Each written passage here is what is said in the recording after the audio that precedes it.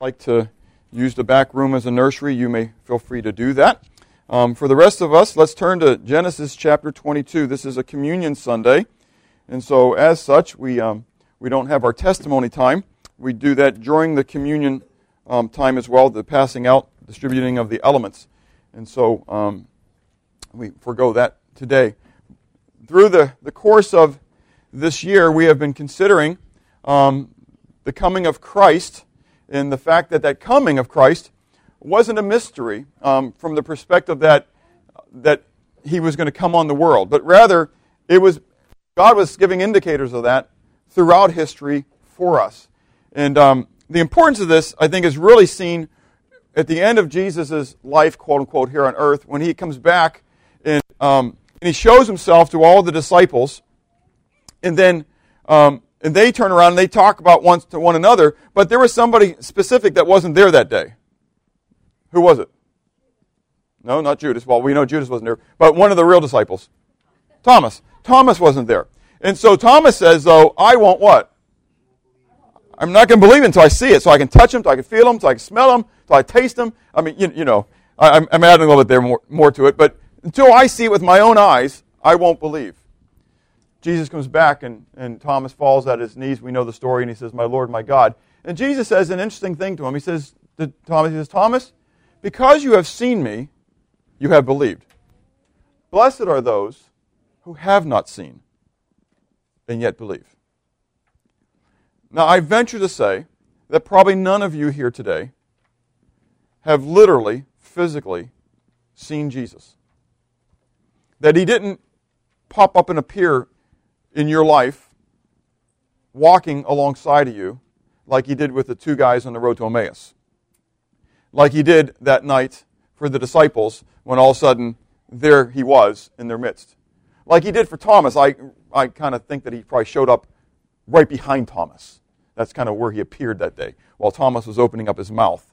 You know, aren't you glad that he doesn't do that to us sometimes, huh? When we open up our mouths, you know? And all of a sudden, you know, the little tap on the shoulder, you know, Thomas. Oh, my Lord and my God. No, Thomas, get up. Come on, buddy. Put your fingers here. Come on. You know, you said it. Now it's time. But Jesus said, you know, blessed are those who don't need to see me. Blessed are those who will believe based upon the testimony that's here. If we can kind of scoot and find spaces, that'll be great. We have folding chairs in the back as well to bring in. So, over the last month and a half, we have been considering this, the indicators of Christ coming to the earth, and that it wasn't a mystery. The timing may have been a mystery, but the coming wasn't. We have seen, starting in Genesis chapter 1 and 2, that Christ is the Lord of creation. He's the Lord of Shabbat. He's the Lord of the Sabbath, meaning that he has to be the Lord of creation, because the Lord of the Sabbath is the Lord of creation. He was the seed of woman, which means that he's not only God, but he's also going to be fully man, fully human. Job, again, we don't have time to go into each one of these, but Job, what a phenomenal statement for Job at the time between Noah and Abram to say, I know that my Redeemer lives, and I will see him face to face after my body is decayed and I'm given a new body. That's an incredible statement. We think that's a New Testament teaching. But it was clearly all the way back that Noah must have understood it coming off the ark, because it was understood by those people who were believers between the time of Noah and Abram.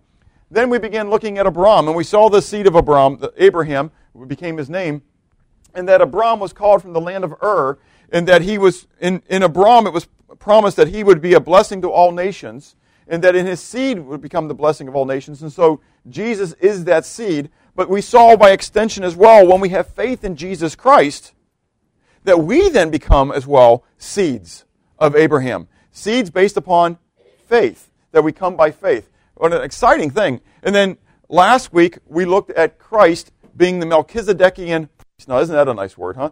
Melchizedekian priest. But what it meant was that Jesus Christ would be not only a king, but he would also be a priest. And he would not be the priest in the order of Aaron or Levi, okay, but that he would be in the order of Melchizedek. This little blurb that comes in a time when Abram has gone to deliver Lot from the kings, from Chedorlaomer and the other kings who had come and and captured Sodom and Gomorrah and some other cities of the plain.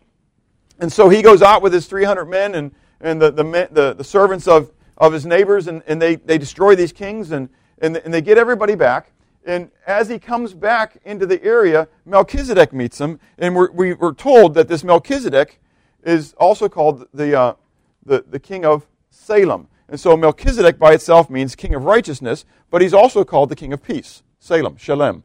And we talked then about what our reputations are. If we were given a name that was really representative of who we were, what would we be called? You know? And so I talked about Theophilus in the New Testament, whose name literally means friend or lover of God. And so would I be Weephilus, a lover of we, you know? Would I be Ballphilus, the lover of ball? And my boys asked me, what kind of ball were you talking about, Dad? And I said, just read between the lines. It doesn't matter. Football, baseball, basketball, soccer ball, whatever ball you want to place in there, you know. As guys, we just like what? Ball. It doesn't matter. Just you can put a puck. You know, puck's kind of like a ball too. You know, it rolls around on the ice. You're just from the South. That's your problem. Anyways, so whatever that sport is, you know, you can put sportfulness in there, okay? But women, now I'm not trying to pick on the woman, but, you know, I put in that Melky chat kind of thing and Melky shop and all that kind of stuff. You know, would you be the king or queen of shopping, the king or queen of chatting? You know, and so today I could do with the teenagers and put Textfulness on it, and, you know, and Facebookfulness or Melky Facebook on it, you know, the king of Facebook. It's just amazing to me, the things that we put in the place of God.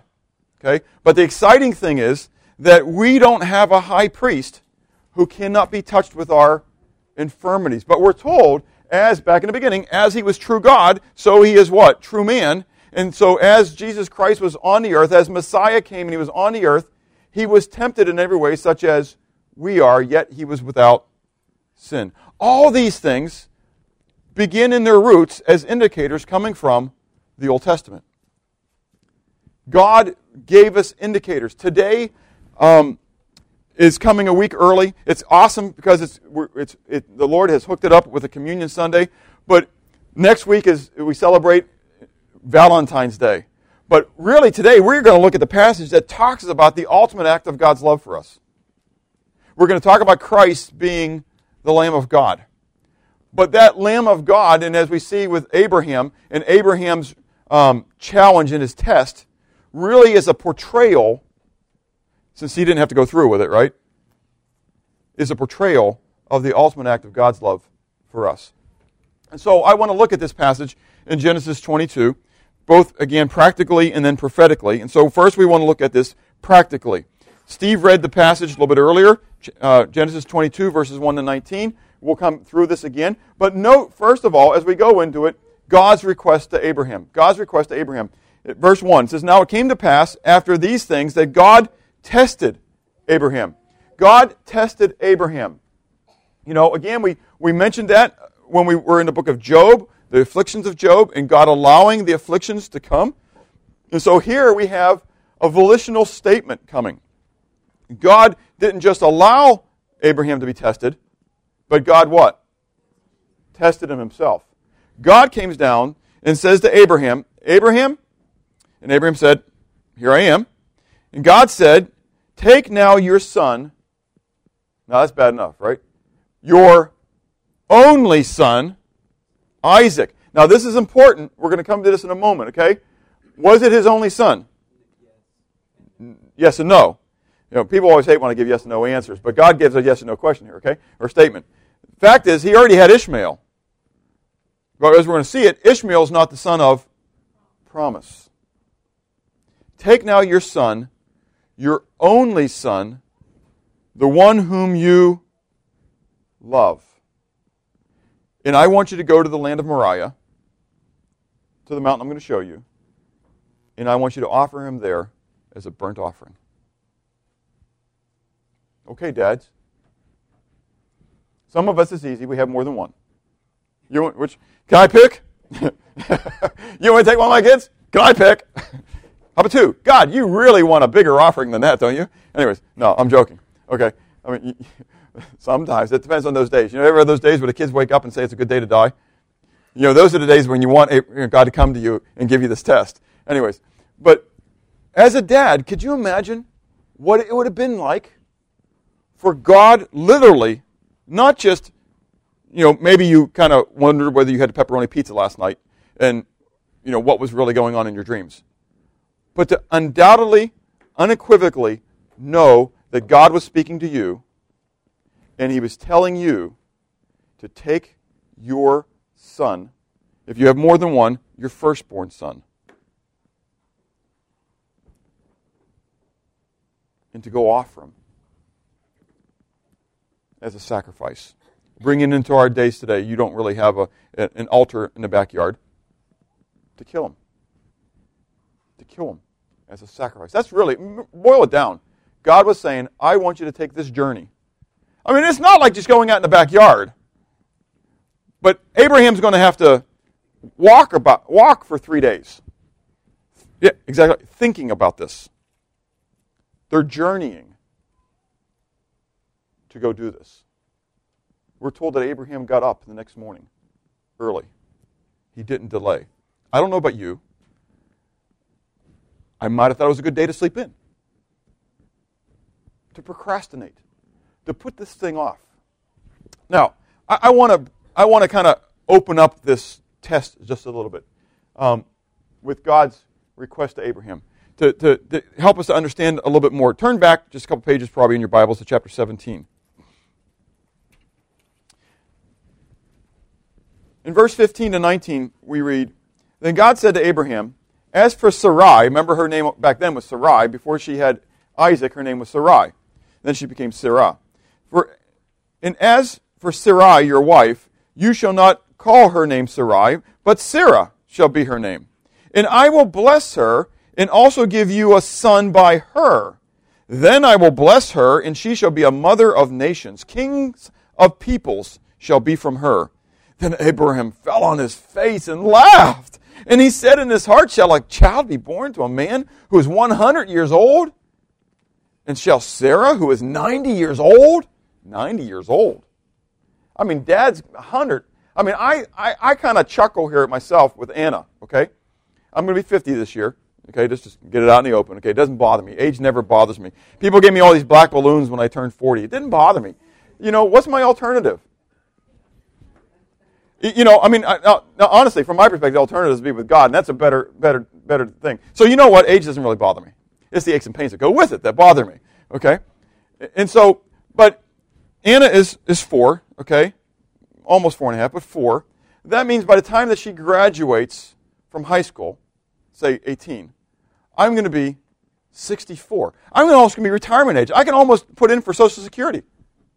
And so we joke about the walker that I'm going to be going across the stage in, and Marcia. We've seen some of the homeschool moms and dads with all the gray hair and everything. They look like they've gone through World War X. And I think to myself, that's what I'm going to look like. But I'm still going to be a spring chicken. I'm going to be graduating my last at 64. God just told Abraham at the age of 100 he was going to have a kid.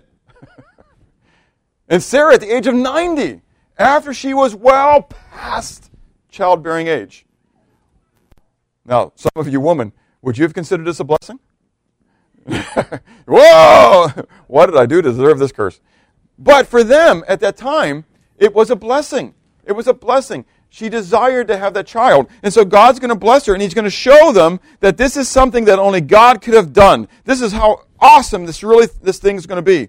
And in verse 20, or verse 19, he goes on, he says, You shall call his name Isaac. I will establish my covenant with him as an everlasting covenant, and his descendants after him. So who's the covenant that Abraham had? Who was that covenant going to be through? Isaac. And after him? His descendants. Okay? Make no doubt about it, God is giving a definitive statement here. And then he goes on, just to make sure that Abraham and Sarah and Hagar don't get this thing mixed up. And he says, And as for Ishmael, I have heard you. Behold, I have blessed him, and I will make him fruitful, and multiply him exceedingly, and he shall beget 12 princes, and I will make him a great nation. In other words, I haven't forgotten Ishmael, but he's not the guy.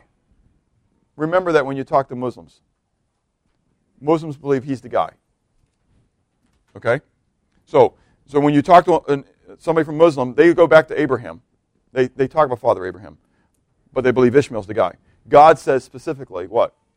Ishmael wasn't the guy. Isaac's the guy. Because it's going to come through Sarah, who's going to be the seed. Now, God gave Abraham this specific statement. Okay? If it wasn't for this specific statement, Abraham very clearly could have rationalized this request of God and decided what? Ishmael was supposed to be the one. Do you get it? Makes sense, right? We had Ishmael all along. It should have been Ishmael. And here we were, But I think that God states this to Abraham about Isaac. And I honestly think, with the way God words this, take your son, your only son, whom you love, as an indicator that I think Abraham began to take his eyes off the blesser and put him on the blessing. And potentially God says, well, not potentially God says this, but potentially applicable here. God says the first commandment when he gives the 10 words of the covenant to Israel is, you shall have no other gods before me. And you shall not make for yourself an idol in the form of anything, whether in the heavens above or the earth beneath or the waters below. I think, that was 1 and 2, I think that there's a potential that Abraham began to place his devotion to Isaac above his devotion to God. Now, I don't think God didn't know what Abraham's response was going to be. I know that. I mean, God is what? He's omniscient. He's all-knowing. And so we read in the Psalms, before I utter the words out of my mouth, behold, you know what the words were on my tongue. God knows. So what's the test all about? It's to teach Abraham. It's not about God finding out. It's about Abraham finding out. And I ask myself the question as I go through this passage many times, not just for this message. What are the things in my life that I've allowed to become more important than God? Consider the rich young ruler in Luke 18. You can turn there, or we can at least talk about it, but it's there for you to look at. You know the rich young ruler. The young man comes to Jesus and he says, good teacher, what must I do to inherit eternal life?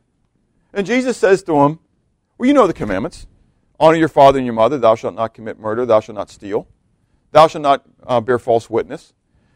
And the young man says what? I've done all this from the time I was a kid. Now, I mean, one of those things was bearing false witness, and I think Jesus could have stopped right there and said, you're a liar right now. I mean, honestly, the guy's claiming what? Perfection, sinlessness. What do we know from the Word of God? All have sinned and fall short of the glory of God, right? So, I mean, clearly, if Jesus wanted to, he could have, he made fish for people, 5,000 people plus to eat, right? And so fish came out of thin air. He could have gave them, a video screen, which they would have no clue what it was, but pop out of thin air, and he could have made a projector, which they would have no clue what it was, but all of a sudden it would have been there because it wouldn't need to be plugged into anything, would it? He's all powerful, so he could do all that by himself. And all of a sudden, a video of this guy's life could have been projected for everybody to see when he was a child and he disobeyed his mom and dad. Or he, whatever. Does it make sense? And Jesus could have went through each one of those commandments, and he could do that for your life as well, and show you how many sins you really have had in your life. He didn't do that. Rather, Jesus knew this guy like he intimately knows every person on the earth. And he knows you and me. And he says, well, you've lacked one thing. What's that? Go sell everything you have and give it to the poor. And then you will have great riches in heaven. And we're told that this young man, rich young man, walked away sad because he loved his riches more than he loved God. Now, I'm not saying that God's going to ask every single one of you to open up your checkbook today, please, write out the balance, and stick it in that offering basket. That would be awesome. But I don't believe that God's not doing that. Okay, okay? I would be full-time in a week. Anyways. But I do believe that God does do that with each of his children in some manner. God knows what it is that is holding you back from full commitment. And God is not content with a half a sacrifice. Romans 12 says, I beseech you therefore, brethren, by the mercies of God, that you offer your bodies as a living sacrifice, which is your reasonable act of worship or service. And do not be conformed to this world, but rather be transformed in the renewing of your mind, that you may be able to prove what is the good and acceptable and perfect will of God. God desires, come on up, God desires a perfect sacrifice, not a half a sacrifice. Now that we got Chris sitting up front, the intimidating factors here. So if I say anything that's really wrong, just whisper in Chris's ear. And anyways, yeah.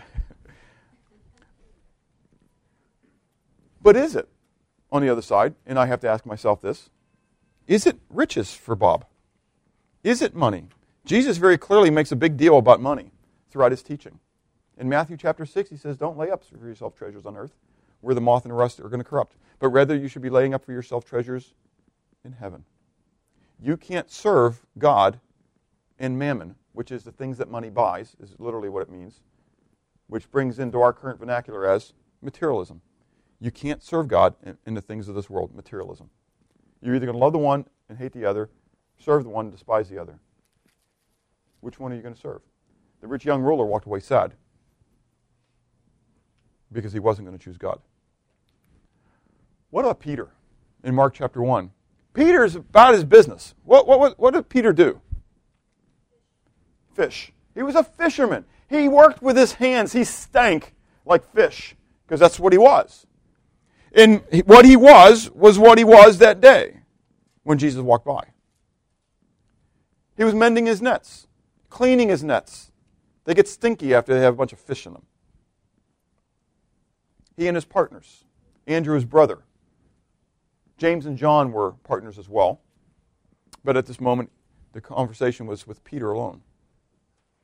And Jesus walking on by. Now, he had a previous interactions with him. Jesus turns to Peter, walking on by, and says, follow me, and I'll make you fishers of men.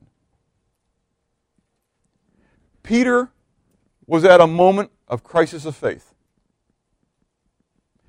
He didn't say, after you're done cleaning the net and putting it away and prepared for the next day, come hang out with me for the day. He was in the middle of business. And Jesus said, I want you to leave it and follow me. I want you to leave your livelihood. For Peter, it's more than even just livelihood. I want you to leave everything that represents you.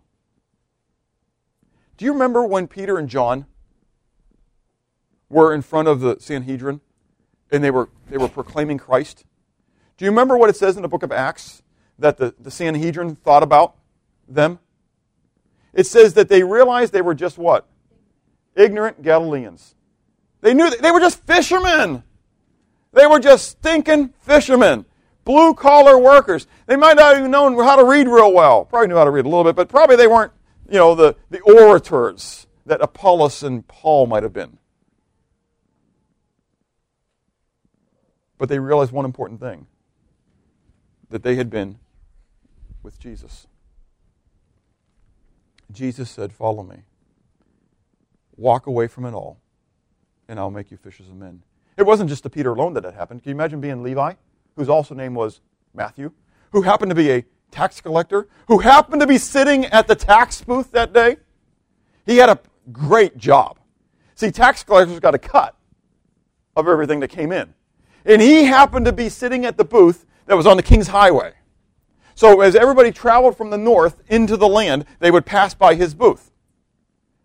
And he got to have a cut of everything that came in. It's customs. We have that today. You have to pay customs as you come in the United States from Canada or into Canada from the United States, depending on the things that you have or the things that you've purchased. Matthew got a cut of all that. Now, he had to give some of that back to Rome, but he had to get to keep a portion too.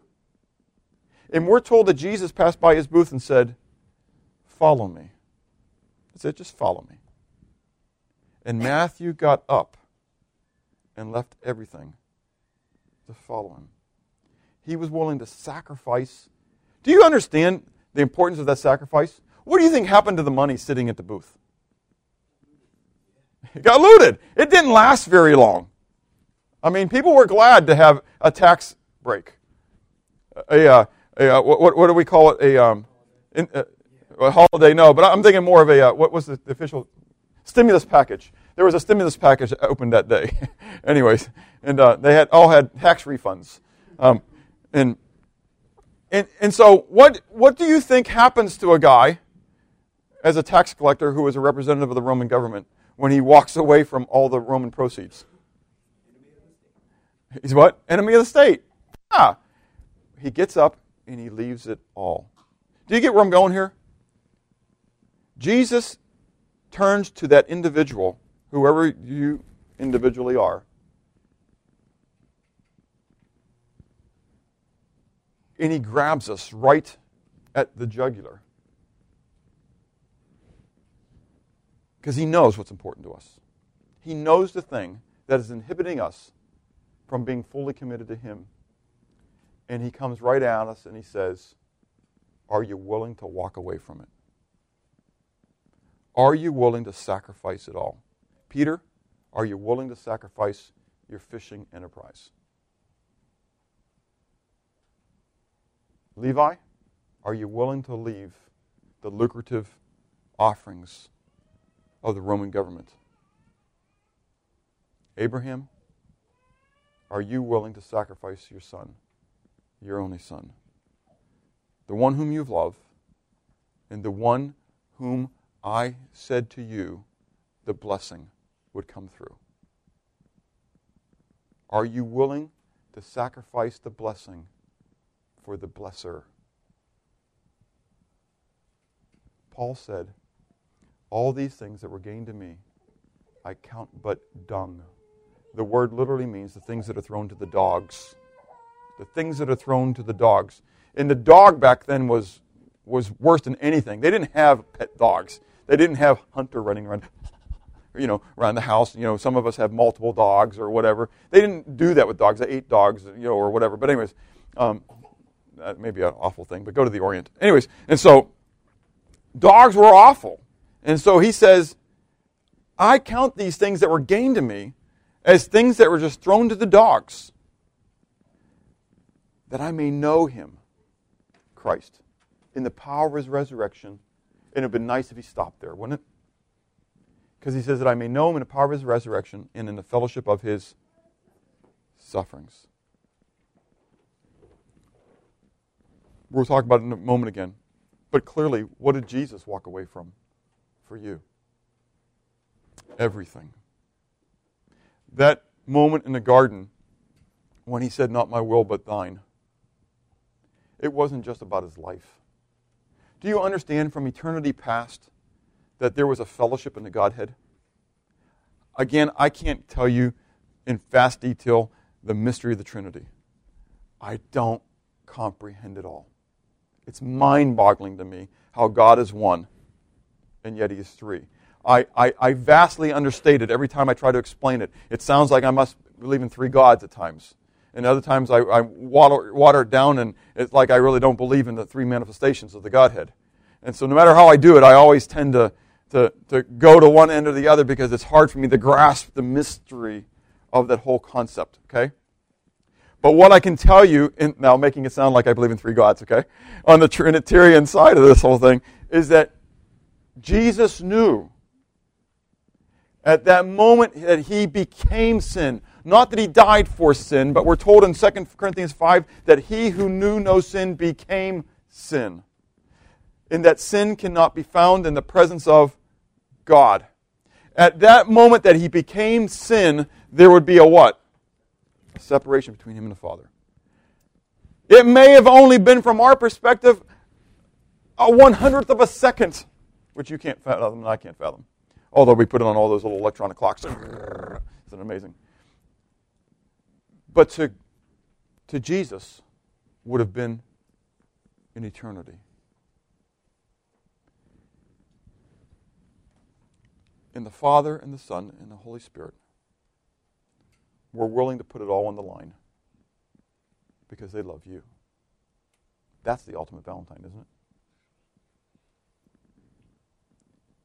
So, Jesus was asked, Teacher, which is the greatest commandment in the law? He said, man, I don't know. There's 613 of them in the Old Covenant. You want me to pick one? How can I do that? I don't know. I mean, I have to think about this. Let me research for a little bit. Let me talk to the scribes and the Pharisees. He didn't go through all that, right? I mean, immediately Jesus comes back from Deuteronomy chapter 6, verse 4 and 5, right? And he says, you shall love the Lord your God with all your heart, with all your soul, and all your mind. This is the first and greatest commandment. And the second was like unto it, you shall love your neighbor as yourself.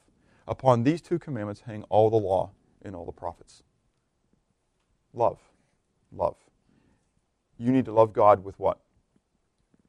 Everything. With it all.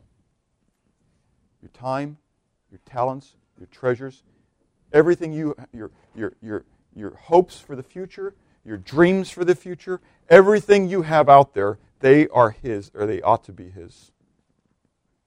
If they're not, there is some repentance, changing the way you think, that needs to happen. What was Abraham's response? Well, we've already said the fact that Abraham did what? He got up early the next morning. And the first thing we see then is Abraham's obedience displayed his fear of God. His fear of God. Now, that's not a nice thing. Look at verse 12. He says, do not lay your hand on your son. This is the end of it when the angel of the Lord comes. And he says, do not lay your hand on your son, or do anything to him, for now I know that you what? Fear God. Now I know that you fear God, since you've not withheld. You know what what God says basically is, when you boil down obedience to Him, what it boils down to is fear. And I know fearing God is not a New Testament New Covenant teaching. It is a New Covenant teaching. That's exactly right. Because in 2 Corinthians chapter 5, Paul says, we're groaning in this tent, for this tent to be done away with, so that we can be clothed eternally. And then he says, for we know that when we leave here, when we depart from this tent, we're going to stand before the judgment seat of Christ. And we're going to give an account for everything we've done in our flesh. And then he goes on and he says an interesting thing. He says, therefore, knowing the terror of the Lord, we persuade men. The word terror in the Greek is the word phobos, which properly is translated, guess what? Fear. And the word Lord, Kyrios, is the word that would be used for Yahweh. If you were bringing it over, it would be, because the Jews would not say Yahweh, they would say Adonai, which is Lord, which we brought over into Greek as Kyrios. Paul says, therefore, knowing the fear of God. Paul, he's the preacher of grace. What's he talking about, the fear of God? Paul says, therefore, knowing the fear of God, I persuade men. If there's nothing else that's going to hold me in obedience, it's going to be the fact that I know that one day what? I'm going to give an account. I'm going to give an account. God is not this proverbial grandpa winking at all the things that I do. He's my dad. You know the difference between your dad and your grandpa? Your grandpa may get aggravated at some of your foolishness, but he knows you're going back home. Your dad says, I'm stuck with you, so I got to correct it. No, I don't want to make God sound like He's stuck with me. Okay? But that's the picture we're given in Hebrews chapter 12, right? That He'll discipline us. He'll spank us. He'll chastise us, is the word. And so Abraham got it. He understood there was a balance. He loved God.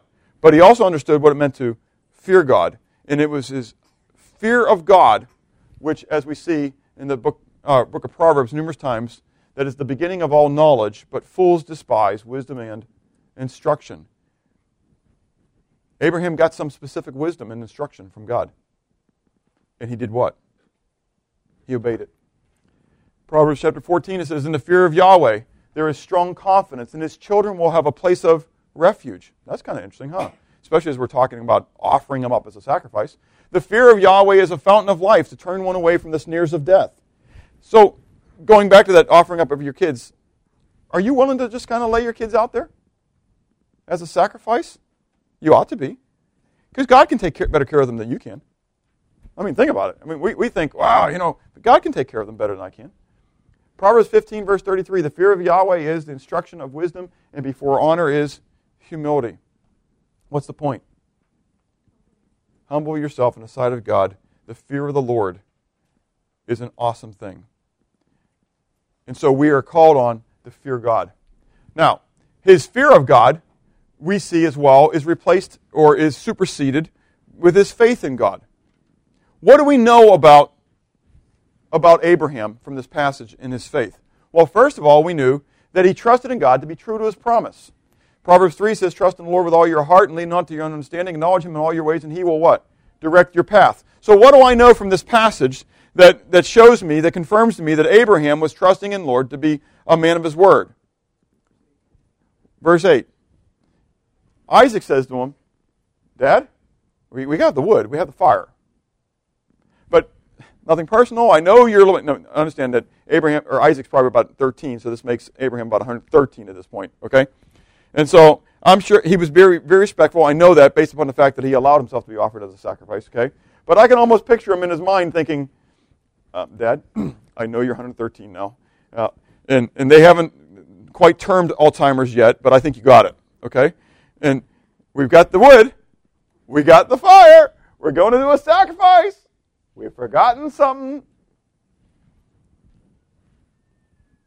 Could you imagine the pain, the searing pain that must have been in Abraham at that moment when he looked at his son and he said, my son, God himself will provide the lamb. What an awesome statement. I mean, Job, I know my Redeemer lives, and I am going to see him face to face after my body is destroyed and I'm given a new one. My son, God himself will provide the lamb. He knew that God was true to his promise, and God had made him a promise. And what was the promise? That in Isaac, the covenant will come. And in that statement that he knew that he'd be true to his promise, he knew that God was going to be able to, if he would, resurrect Isaac. For we read in Hebrews chapter 11, by faith Abraham, when he was tested, offered up Isaac. Offered him up. Now, understand, we know that he didn't actually do the dirty deed. He didn't kill him. God stopped him ahead of time and says, you don't have to do it. It was just a test. But in all intents and purposes, in Abraham's heart, what did he do? He did it. He got him all the way up on the altar, tied and ready, and had the steel of the knife ready to pierce.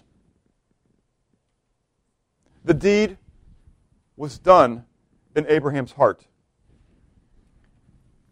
He offered up Isaac, and he who had received the promises offered up his only begotten son, of whom it was said, in Isaac your seed shall be called, including that God was able to raise him up, even from the dead, from which he also received him in a figurative sense. Moms and dads, do you believe that about your kids? This is only a short time that we live here, even if it's 80 years or 90 years or 113. And I don't want to be tested. I don't like the part of in the fellowship of the suffering side. Okay, I'm just like you are. I'm not looking at God saying, "Bring it on, God." No, don't take me out of context. Don't play that part of the tape. Let the rest of it play. I don't want that. I don't say that. And yet I know that God does bring it on at times, or allows it. And it's for His glory. And I have to continually have the eternal perspective and not a temporal look. If my hope and if my joy is only in what is going on in my life right now, then I'm miserable. I like to ask the question, how are you doing? People say to me, good. I say, why? And they look at me like, huh? Well, because I feel good. Really? So you're good just because you feel good. What if you had the flu today? I should go home and tell Ben. Ben's in the house, you know. He didn't have necessarily a good end of the night there, you know. And, hey, Ben, how you feel? You know, how you doing, Ben? You know, if you feel good only because you feel good, that's awful. The reality is there's going to be times in your life, as the older you get, right, guys? Some of you are older, you understand this, when your body doesn't feel good anymore. I think of Dr. Watke. Dr. Watke, who has tinnitus in his ears, so he continually hears a loud ringing in his ears all the time. I can't comprehend it. I don't want to have to comprehend it. Who's hurt his back over the years of being one who would work with his own hands. And so now he has a back that hurts like I can't imagine. Who still has a yearning desire to serve the Lord and to give God the glory and not whine about it. And if you ask him, things are still good. Not because of his current status, because of his relationship with Jesus Christ. And one day, all these aches and pains, all this temporal ups and downs, conflicts and everything else are going to go away. And that's why Paul says in 2 Corinthians 5, we groan in this flesh, in this tent, we groan, looking toward that. Are you looking toward it? Are you looking toward what God is going to do? Or is everything you got all soaked up in right now? If it is, you are very miserable. You are very miserable. So what about then the prophetic side of this passage? The side that we look at and we say, this is probably the most incredible picture of God's love for us. What does this show about God and Christ and all these things? Well, first of all, you have to picture then Abraham as being who?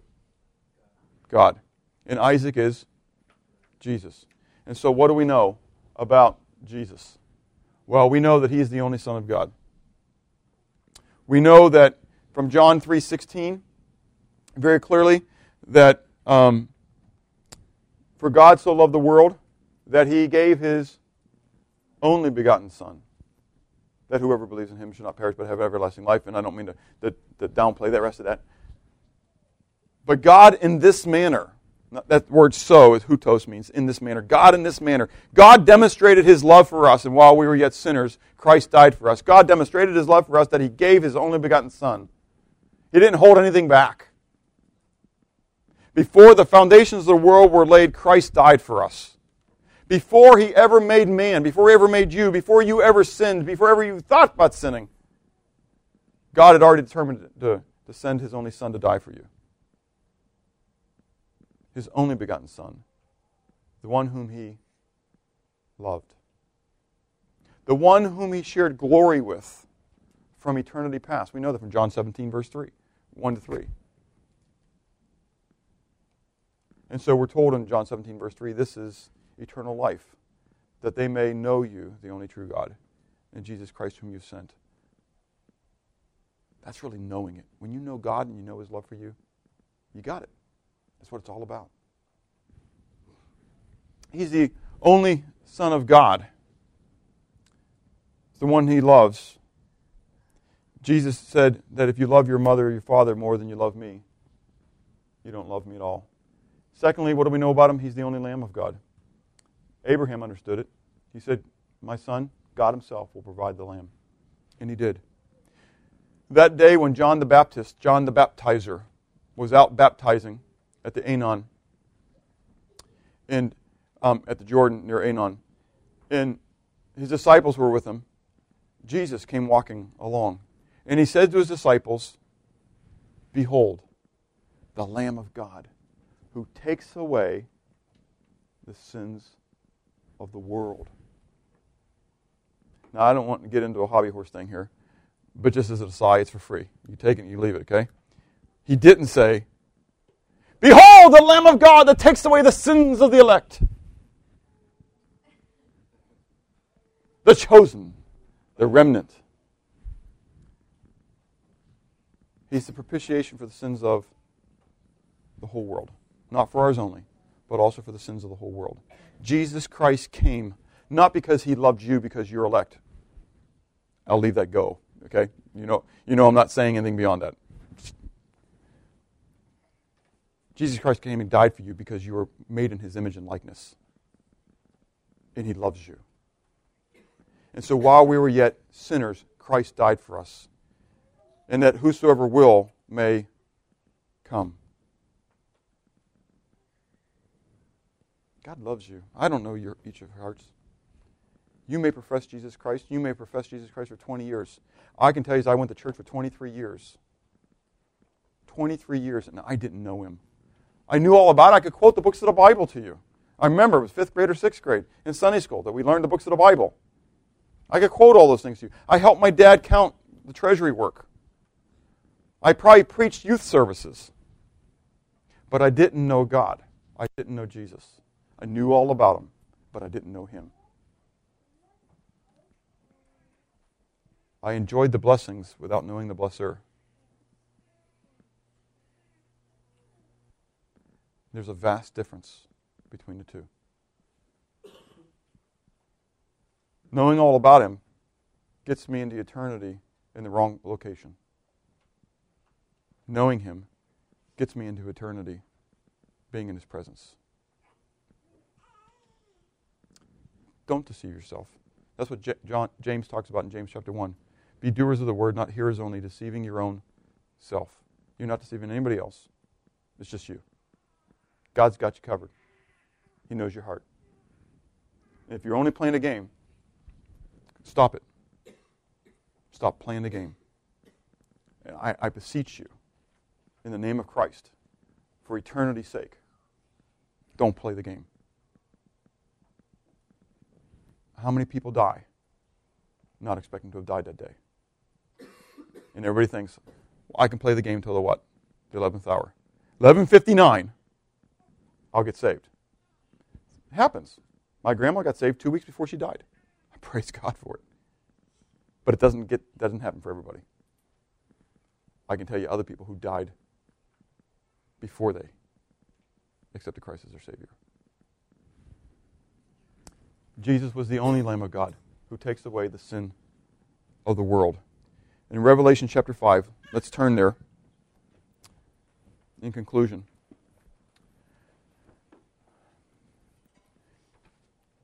it's always nice to end in the throne room of God.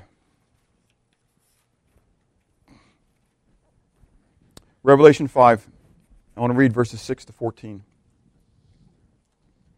In fact, I'm going to start at verse 1. I love the Word of God.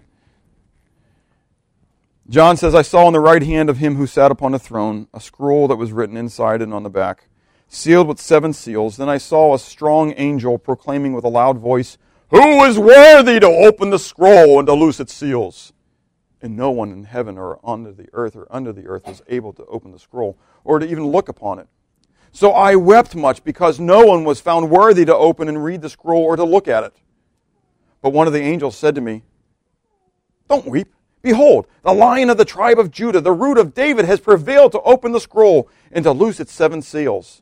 And I looked, and behold, in the midst of the throne, not from the side of the throne, in the midst of the throne, and of the 4 living creatures, and in the midst of the elders stood a lamb as though it had been slain, having 7 horns and 7 eyes, which are the 7 spirits of God, sent out into all the earth. And then he came, and he took the scroll out of the right hand of him who sat upon the throne. Now when he had taken the scroll, the 4 living creatures and the 24 elders fell down before the Lamb, each having a harp and golden bowls full of incense, which are the prayers of the saints. And they sang a new song, saying, You are worthy to take the scroll and to open its seals, for you were slain and have redeemed us to God by your blood out of every tribe and tongue and people and nation. And you have made us as kings and priests to our God, and we shall reign on the earth.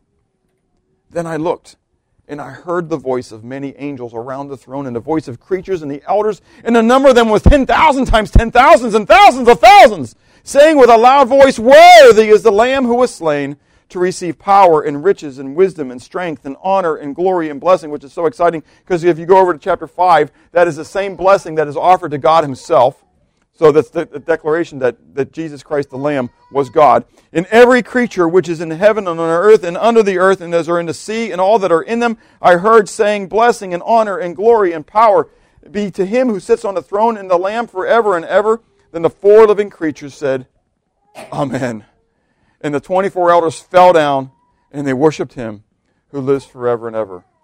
Seeing Jesus Christ as the only begotten Son of God, who is the only Lamb of God, ought to give you great impetus to worship him. I mean, again, I've said this numerous times, but if there's nothing else that can cause you to worship him, man, what he has done for you ought to be enough to make you fall on your face and to give him the glory that he rightly deserves. What does he need to do? Using last week's analogy, how well does he need to serve your table in order for you to recognize who he is? God's not your waiter. He's not there just to serve you. He owns you. You are his creation. And it is for you to worship him because of what he's done for you.